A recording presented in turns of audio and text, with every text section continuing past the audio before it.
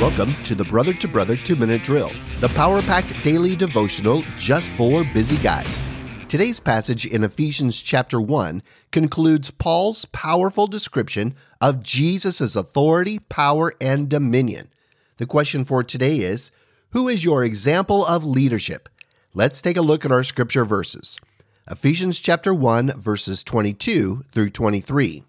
And he put all things under his feet, and gave him as head over all things to the church, which is his body, the fullness of him who fills all in all.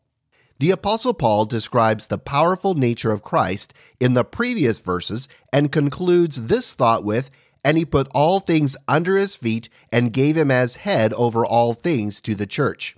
All authority is given to Christ as sovereign King of Kings and Lord of Lords, including the church. As Christian men, we have an example of leadership in Christ as the head of the church.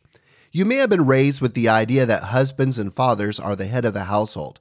You may have grown up in a home where your dad always sat at the head of the table or had his special chair or lazy boy in the living room, and no one else had better sit there, where the man of the household made the final decision about family matters. In today's families, that may not be as prominent an idea as it was for the previous generation. It certainly was for the baby boomers. Unfortunately, there have been a lot of men who abused or had wrong ideas of what their headship should be in the family.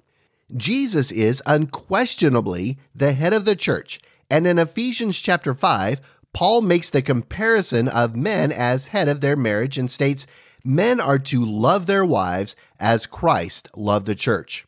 Christ demonstrated headship through self-sacrifice, preferring the needs of others before his own.